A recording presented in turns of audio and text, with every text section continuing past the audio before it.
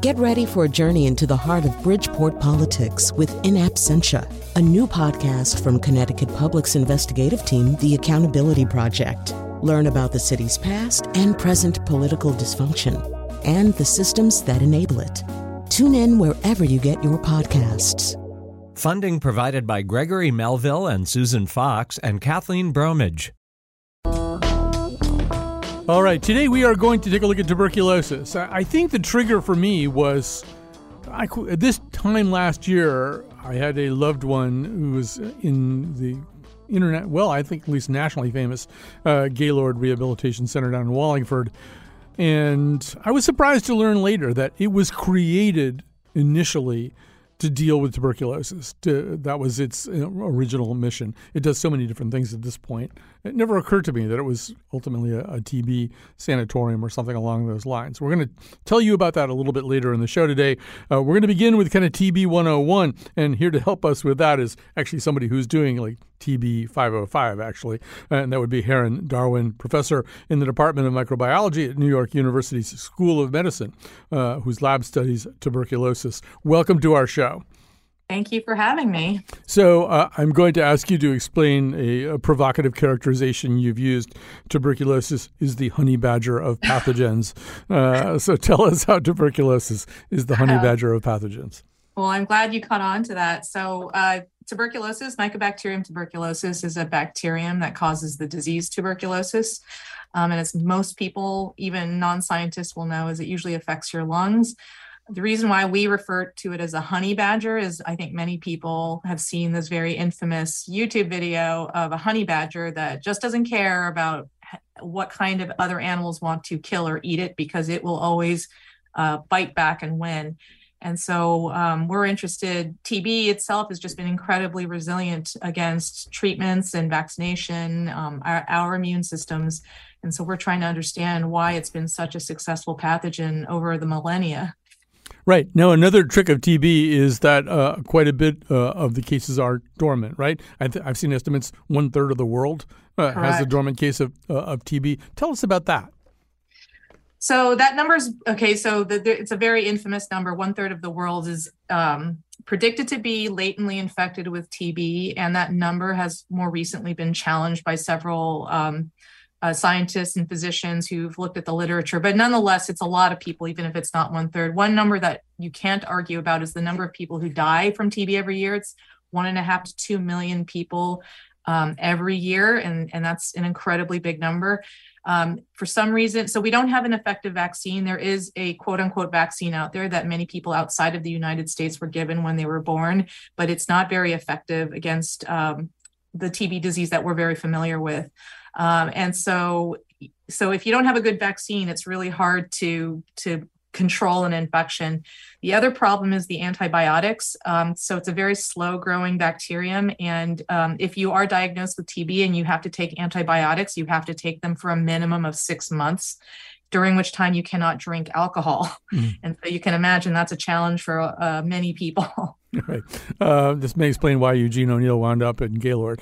But no, well, let's talk about that vaccine. The vaccine's like 100 years old, right? And I mean, not to make invidious comparisons, but I think Moderna scaled up its mRNA vaccine, around March or April of 2020. They'd begun designing that, this disease. Think about how fast those got to market. Is this, I would understand some disparity. That's pretty stark, though. We're still stuck with a 100-year-old vaccine that mainly, as I understand it, is good with children, not so much with older potential patients. Why don't we have something better?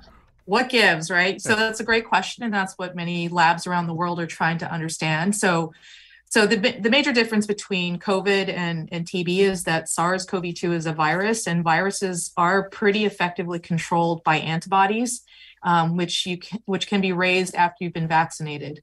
And so, I still think that the COVID vaccine has been an absolutely heroic effort. It's been very unique and exciting to watch. And there are efforts for mRNAs to be used for TB, but right now I don't think I don't know of any example of it actually working. So the vaccine itself, the TB vaccine is not made from Mycobacterium tuberculosis. It's made from a related organism that's been highly passaged through culture in the laboratory so that it's lost a lot of its deadly characteristics. So the idea is that vaccine, as you say, it helps protect against something called miliary TB, which affects mostly children, but it's not super effective against pulmonary or the TB that affects your lungs and kills you by pneumonia. And so that's why in the United States, we don't even bother giving it because it just isn't really worth it.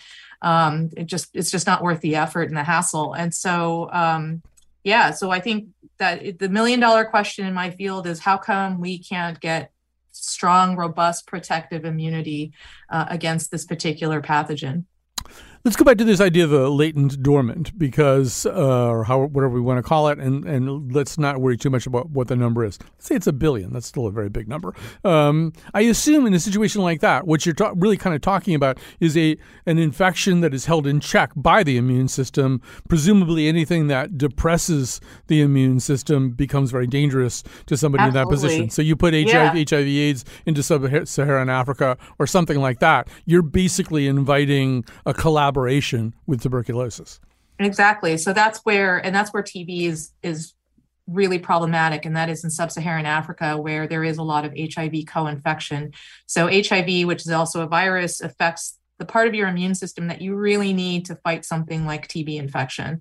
And so it's kind of a perfect storm of horrible infectious disease and horrible mortality.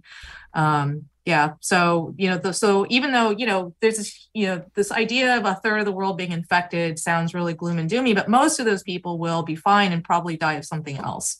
But we do have to be concerned about those folks who do have HIV co-infection. The other thing is there are a lot of drugs that developed countries now use to suppress the immune system to treat things like rheumatoid arthritis or Crohn's disease, and those immunosuppressants might allow people who have latent TB to then get a TB infection. So the numbers on that are sort of low, but you might hear the warnings on TV commercials that will advertise those types of drugs. So unlike a lot of other diseases, unlike SARS-CoV-2, the virus, this thing's been around. We're going to talk to our next guest a lot about this. This thing's been around 4,000 or 5,000 years, something like that. So I assume what's happened is a kind of co-evolution, right? Our immune system develops maybe something to kind of push back against it. It mutates or evolves somehow to maybe escape some of that protection that we develop. I mean, has it been sort of a tennis match over the millennia between us and it? I think so, and I do think there's a lot of data to support that, and that's true about almost any infectious disease. We're actually in my lab really interested in understanding so what are the host factors? What do humans do? So this pathogen, TB, only infects humans, so that's kind of an interesting aspect of this particular bacterium.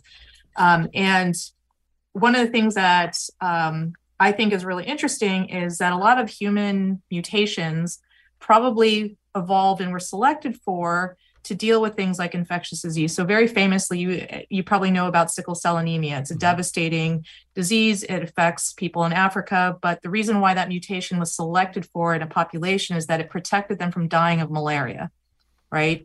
And so everyone probably, who's listening to this knows some person has a friend who's of Asian descent and cannot drink alcohol.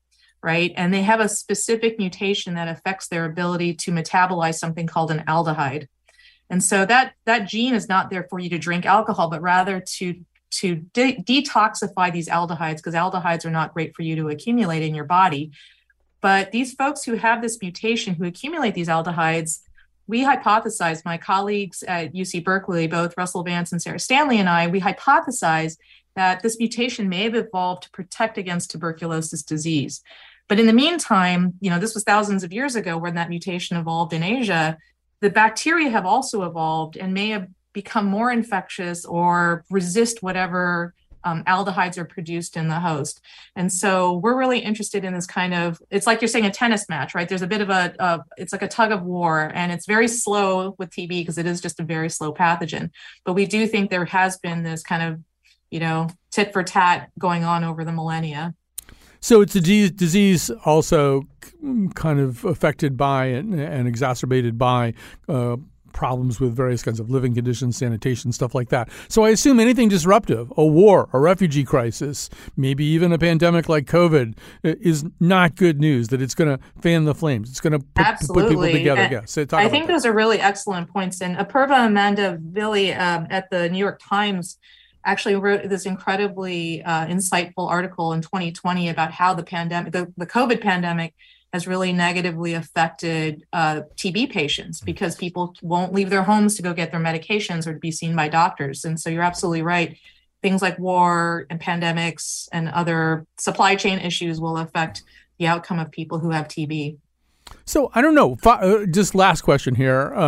5 years from now, are we going to be having a different? I know, for example, there are vaccines in development. There are stage 2, stage 3 trials. I'm sure there are therapeutics coming online all the time. Is this conversation going to be different in 5 years?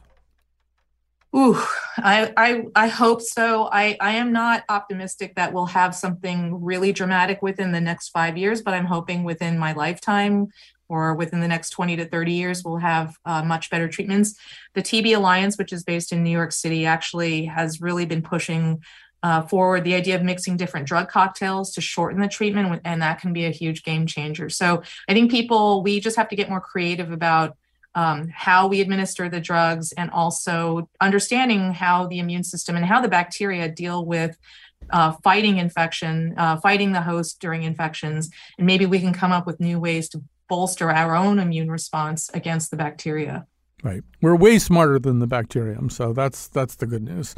All right. I hope so, but not always. Not always. Well, it's a honey badger. Honey badgers are not smart. They're persistent. All right. Heron Darwin is a professor in the Department of Microbiology at New York University School of Medicine, whose lab studies tuberculosis. I just pressed the wrong button on this fascinating machine. So we're going to shift a little bit here. And, I had several aperçus this morning just thinking about this show. And one of them is just how long this thing has been around. So much so that, try to wrap your mind around this. Okay, well, first of all, I'll do the later one. One of the members of Creedence Clearwater Revival, Tom Fogarty, died in, I believe, 1999 of tuberculosis. Pocahontas died of tuberculosis. And we're really, in some ways, just kind of getting started there in the sense that, we could go back even further. But just imagine somebody in Creedence Clearwater Revival and Pocahontas died of the same disease.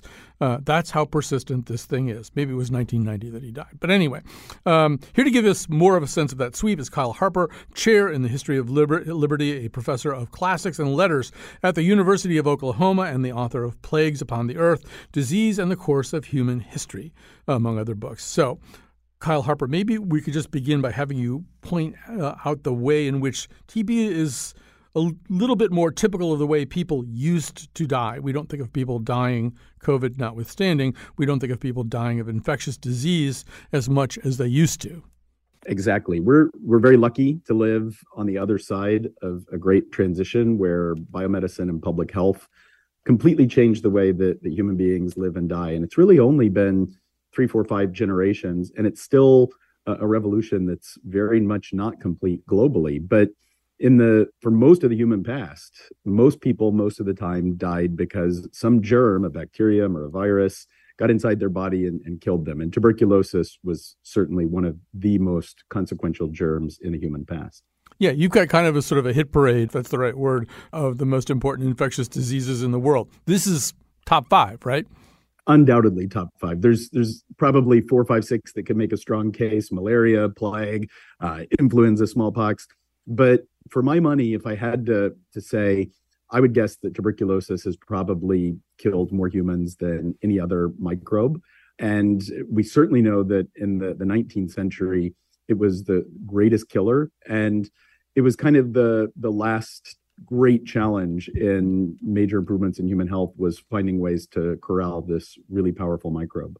Right. And we're going to talk about some of those ways as we go along here on the show. But yeah, it almost seems as though I had this sort of weird thought this morning that if you took all the people in history who died of tuberculosis and had them not die and replace them with an equal number who never got tuberculosis, you'd have almost a completely different story of the human race. If you think of some of the people who did die, maybe we can get to that, some of the really important people who did die. It was just so prevalent. And also, and one thing that marks it out a little bit from some of the other diseases that you mentioned, it's something that you could have for a long time, right? It was more of a chronic wasting infection than this thing that took you out in 2 weeks. Exactly. Until the 19th century, it was most commonly known as consumption because it would get inside the victim's body and just grind away from the inside out. Most of the really notorious diseases that I listed, like plague and smallpox, we could say they were explosive. They would cause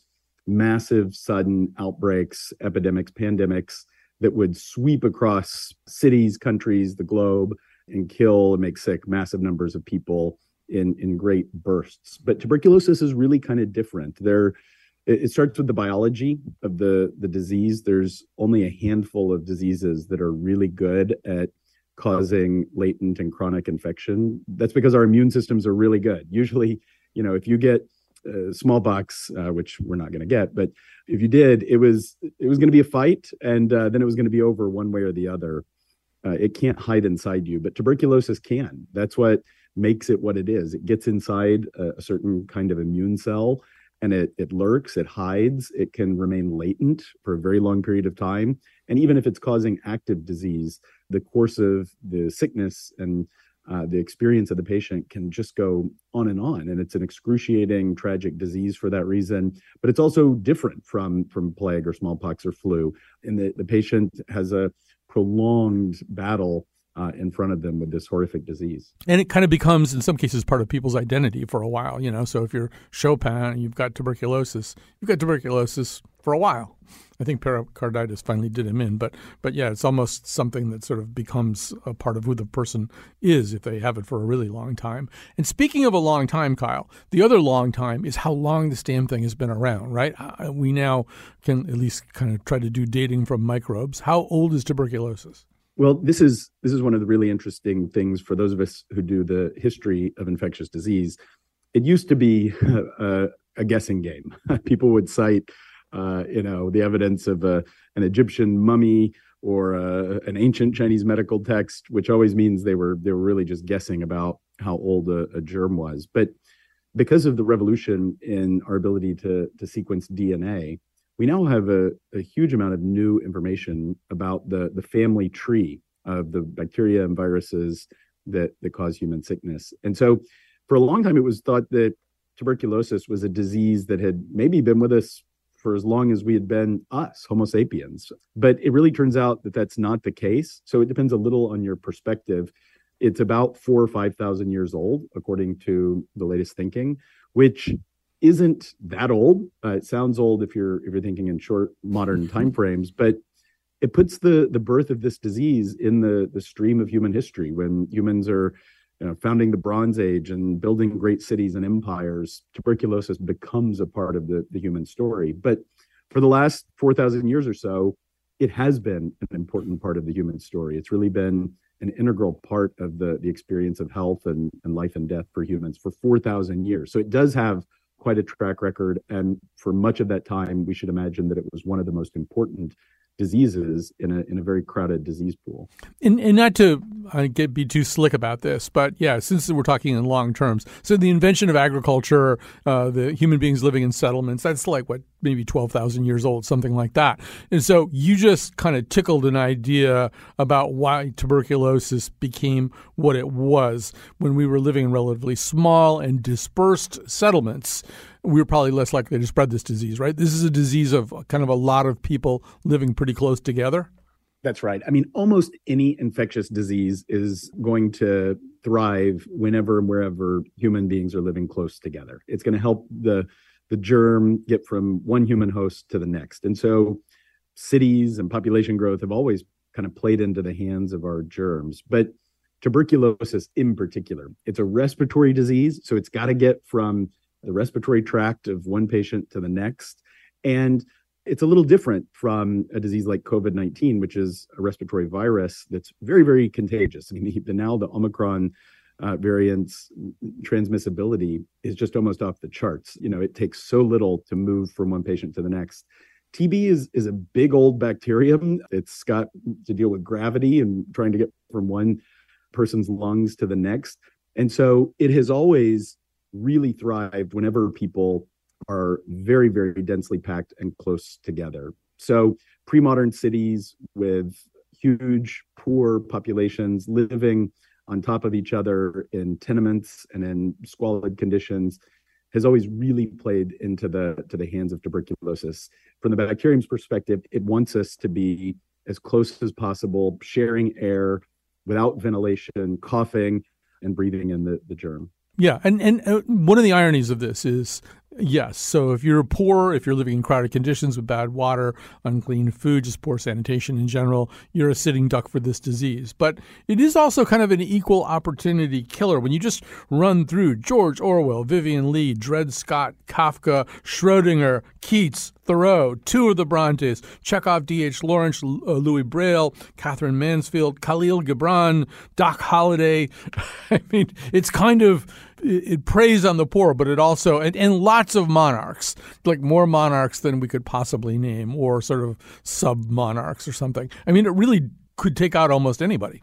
Yeah, I mean, that list is really mind-blowing, isn't it? But you put your finger on it by saying it's both. It is really like almost any infectious disease, it can affect anyone. And it's one of the reasons why health is public health, why when it comes to infectious disease, we're always to some extent in it together, both locally and globally.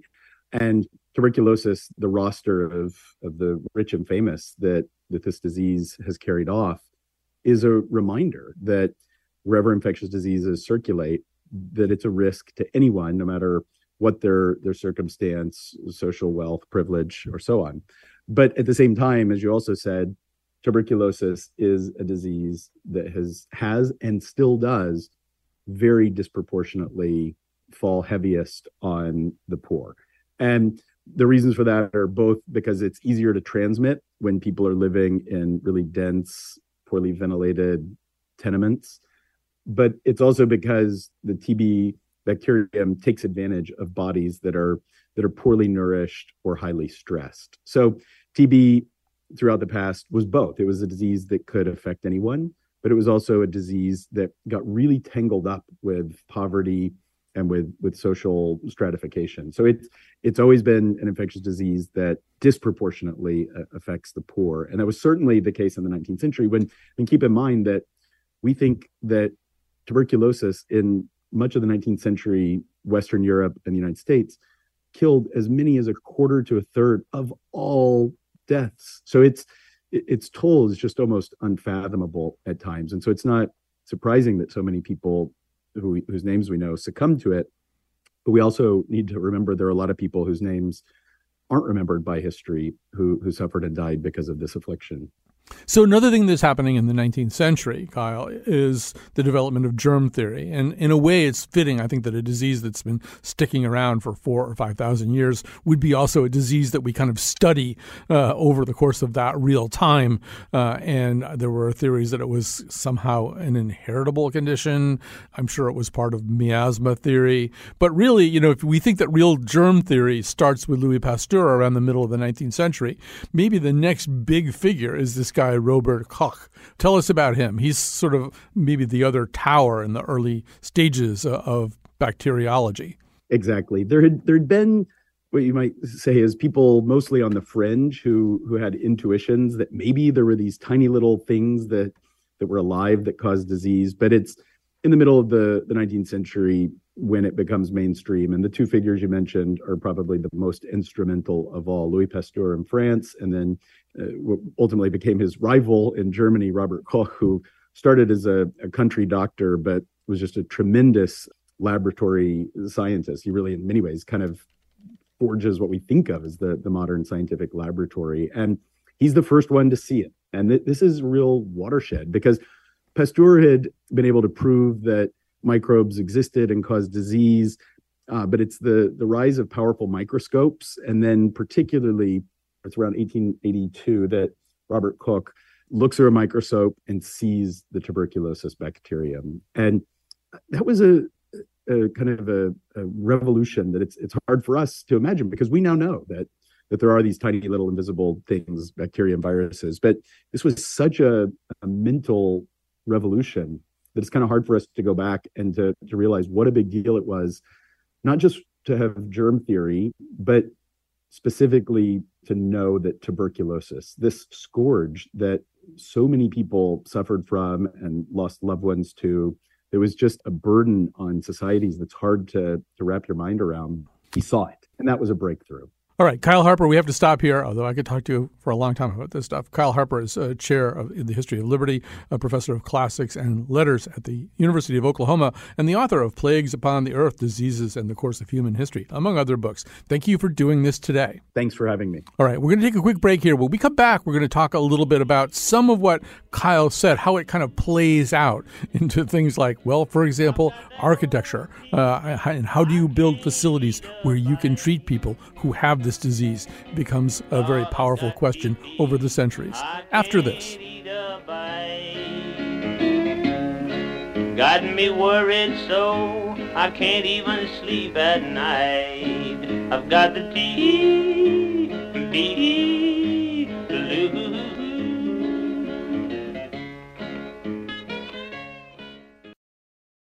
Support for this podcast comes from Hartford Healthcare.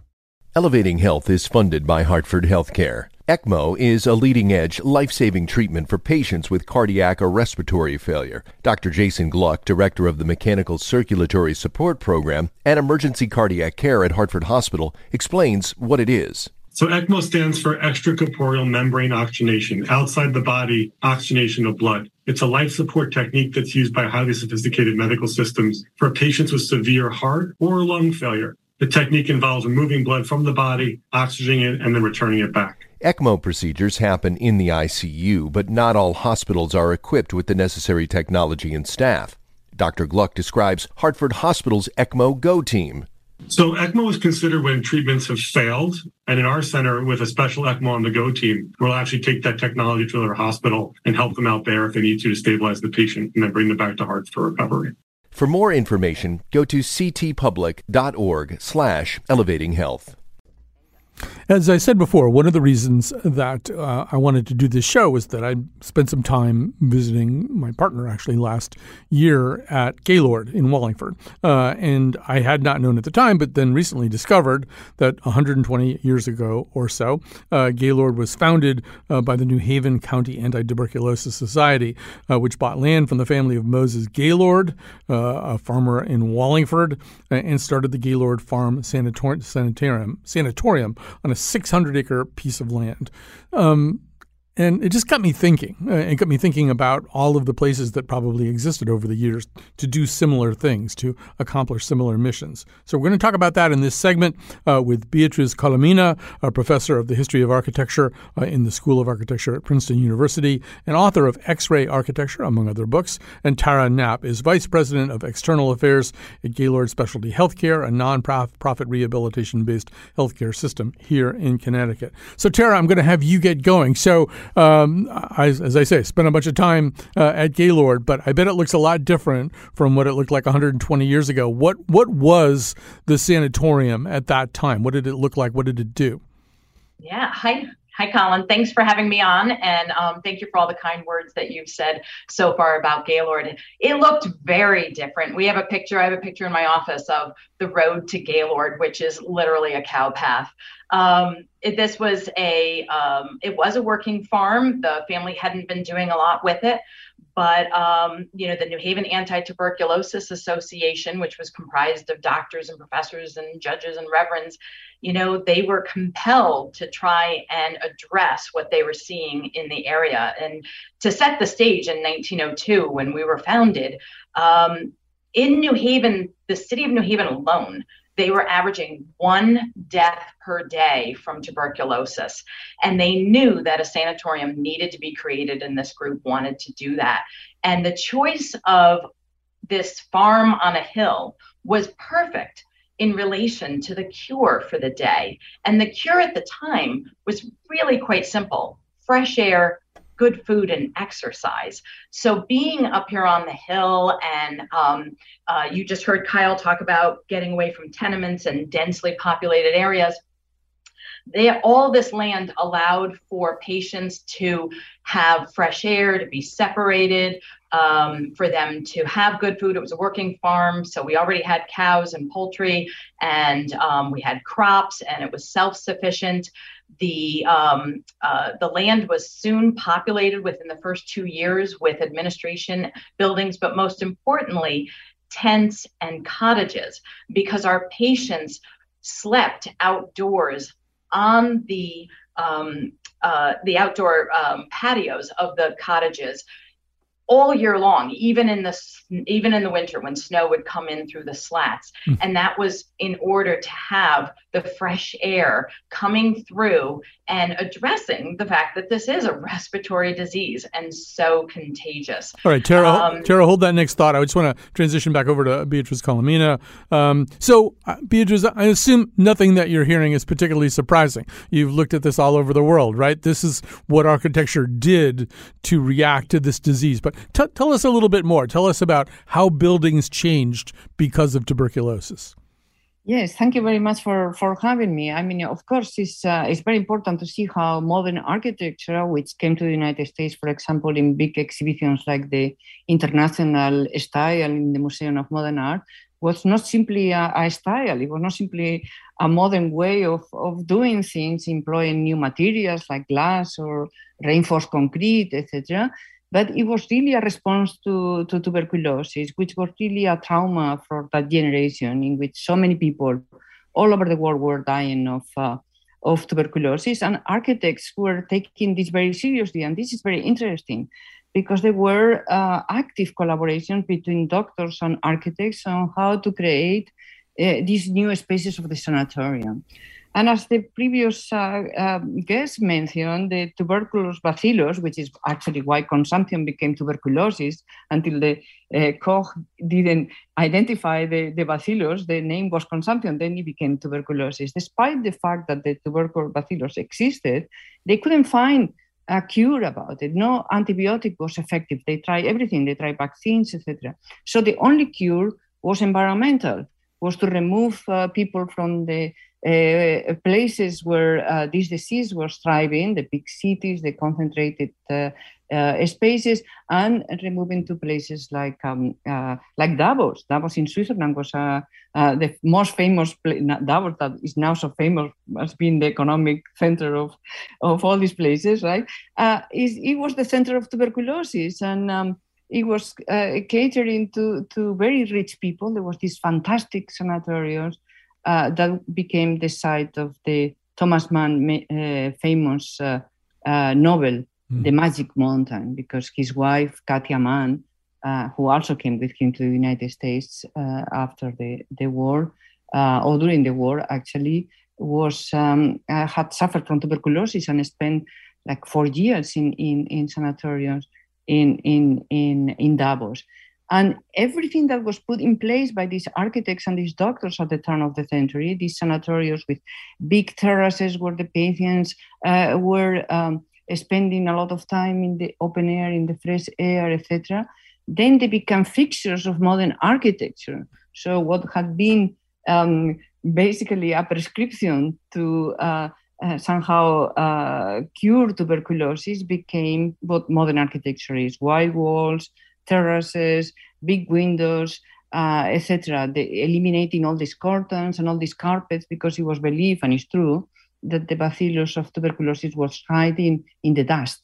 So you have to eliminate everything that will accumulate dust. So from there, the modern furniture, which is very streamlined, that doesn't have any place where the dust can hide, etc., etc. So we start living without suffering from tuberculosis in buildings that will prevent tuberculosis, and that is, I think, very interesting movement from the architecture of the sanatorium for the sick person to modern architecture, which is still the most prevalent architecture all over the world, that was actually designed to prevent, if not to cure, tuberculosis. I don't want to open a can of worms here because this is complicated and we're short on time, but it does, I'm sure you think about this, that we've learned a lot lately from COVID about the necessity of ventilation, that our buildings are probably too tight, that the air exchanges aren't happening fast enough, that's one of the ways you make a building safe. I'm guessing that a conversation we might have 25 years from now might say that architecture looks different after COVID.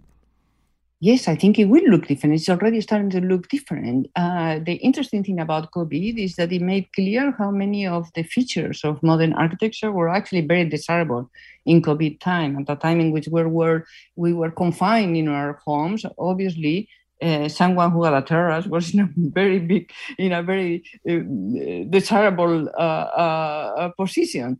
But the interesting thing too is that it's different because tuberculosis was understood to be a home problem. All the doctors thought that tuberculosis is a house problem.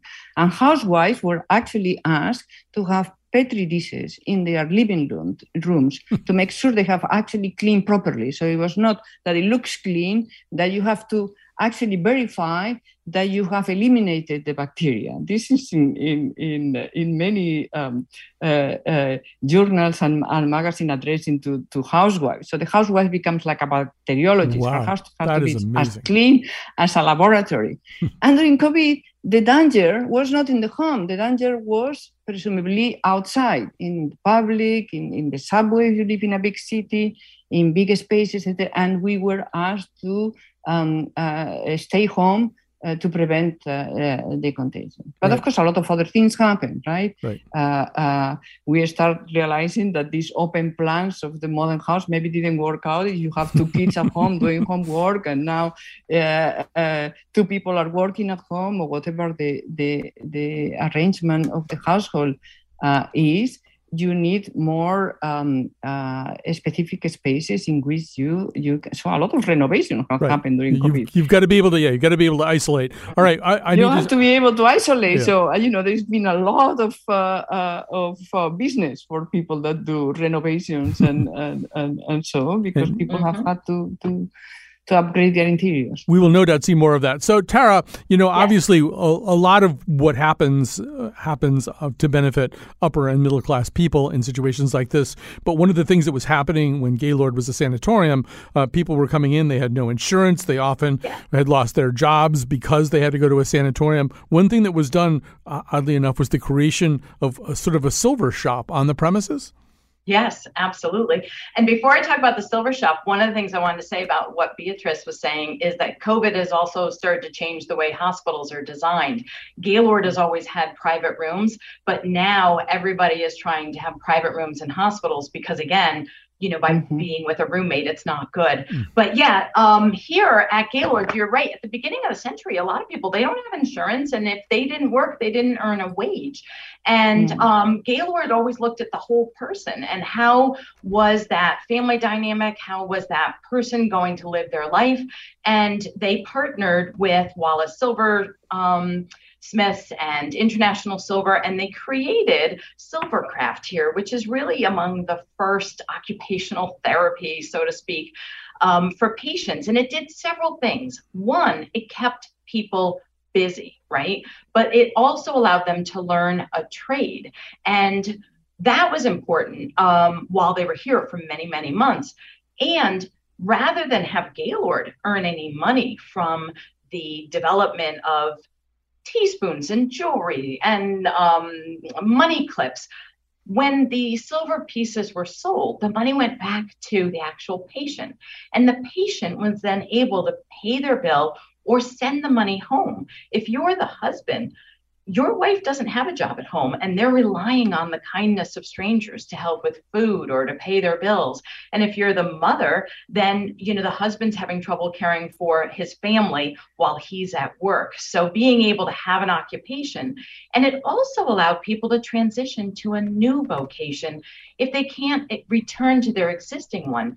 As you know, consumption it could be a chronic disease. And so you might not be able to go back and be a laborer or a physical worker because you don't have the strength and you don't have the pulmonary strength, but being able to work in a factory setting like at Wallace or International and have a trade and be able to provide for your family once you became healthy was a win for everyone, for the family, for people, and for society. Right. So one guy wasn't maybe working on Silver so much. His name was Eugene O'Neill. He was starting to write plays while he was trying to get over TB at Gaylord. I want to thank Tara Knapp, Vice President of External Affairs at Gaylord Specialty Healthcare, and Beatriz Colomina, Professor of the History of Architecture in the School of Architecture at Princeton University and the author of X-Ray Architecture, among other books. All right, we're going to talk about ideas of beauty and spirituality and how they began to coincide with, or maybe congrue with, tuberculosis.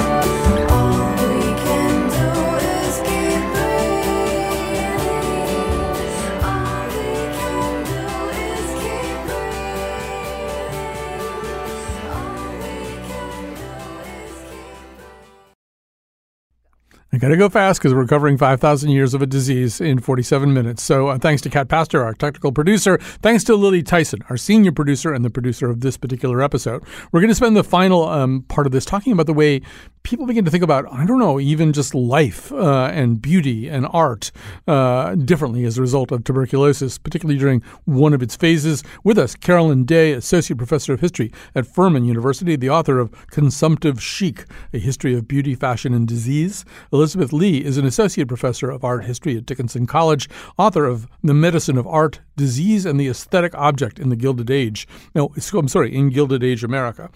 So, Elizabeth, I'm going to have you get us started here. During the 19th century, there was this sort of romanticization of tuberculosis. It's hard to imagine why that would happen or how that would happen when it was killing so many people and making so many other people sick and miserable and frightened. But there was this sense, particularly maybe because it struck down, as we said earlier, so many significant artists, so many significant creative people, that maybe it even had something to do with creativity.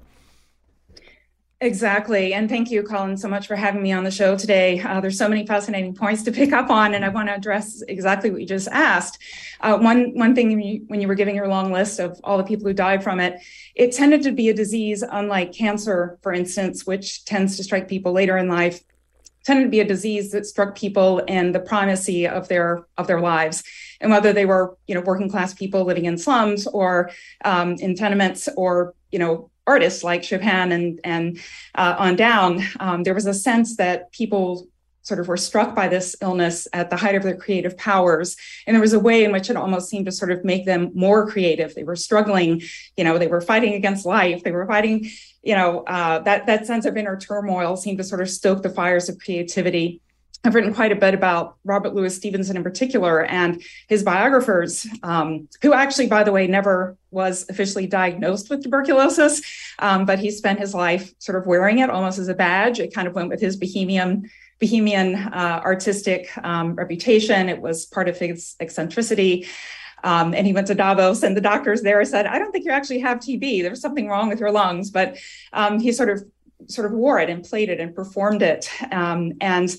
He was very much discussed at the time as someone whose creativity was enabled by this illness. And there were scenes of him in bed, choking and writing and smoking and doing all of these things he shouldn't be doing, but almost as if it was impossible to take his creativity and his talent away from the fact that he seemed to be permanently ill.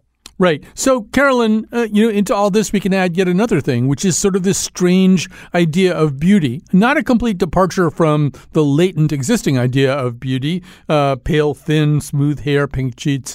I can't say cheeks. Some of the things that you have with tuberculosis maybe go hand in hand with what people thought was beautiful anyway. But once again, there was this strange romanticization of the disease, right? There absolutely was. And to pick up on what Elizabeth was saying, one of the things that's quite interesting at the end of the 18th century and into the early part of the 19th century, the disease is really bound up with creative male genius. It's gendered. And so there's an idea that it actually enhances it, or is a sign of and can enhance creativity and intellectual prowess. And so we see that when we see the representations of people like Keats, for instance, and that these artists would sort of burn very brightly and then burn out very quickly. And that works very well as a hallmark for men, but it doesn't necessarily work as a hallmark for women. And so one of the ways in which tuberculosis was sort of codified in women in this same period is that it is associated with female beauty. And so it has a lot to do with the actual understandings of the disease of the late part of the 18th century and the early part of the 19th century.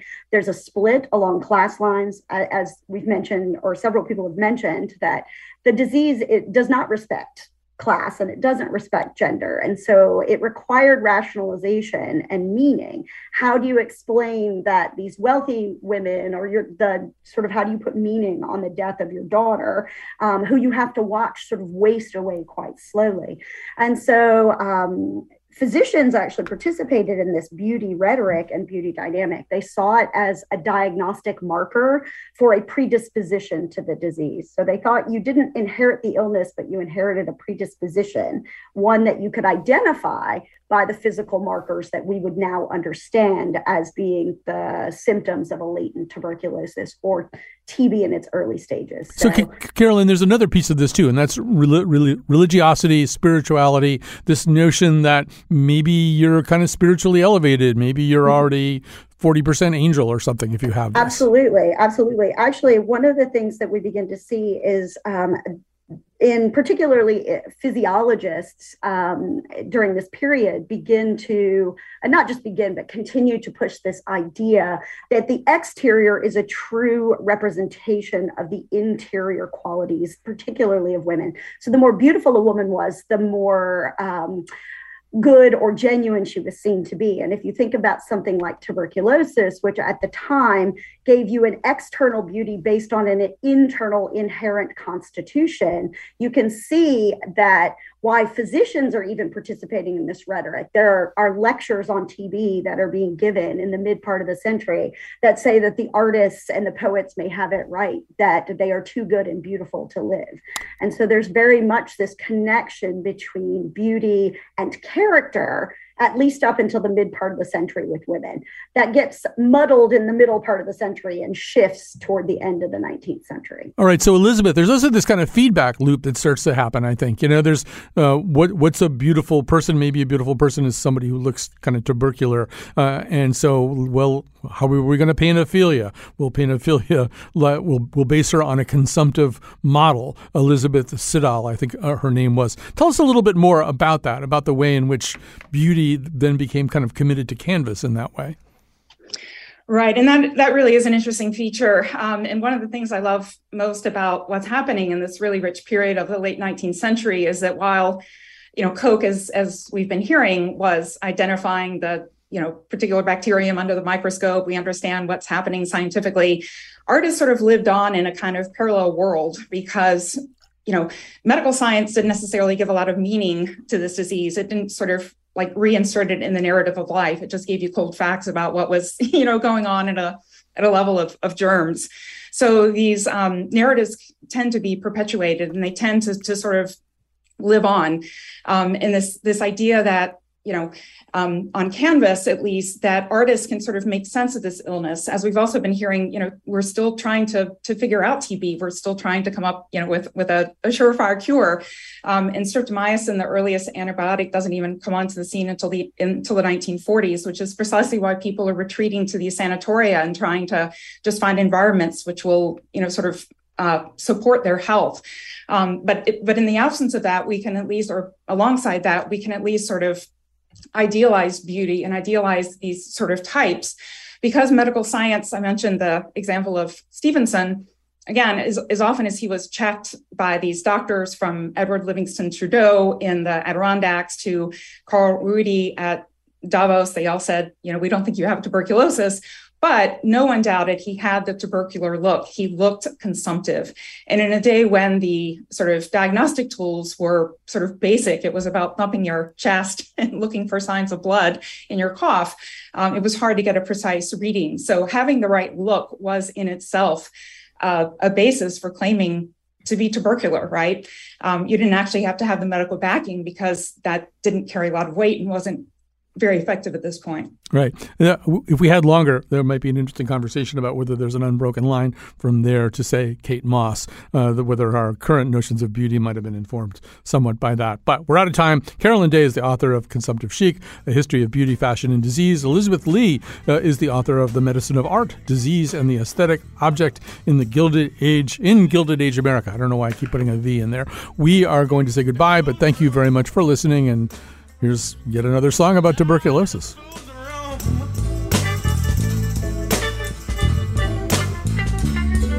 A cool room, light up fills the room, and I can almost smell your TV sheets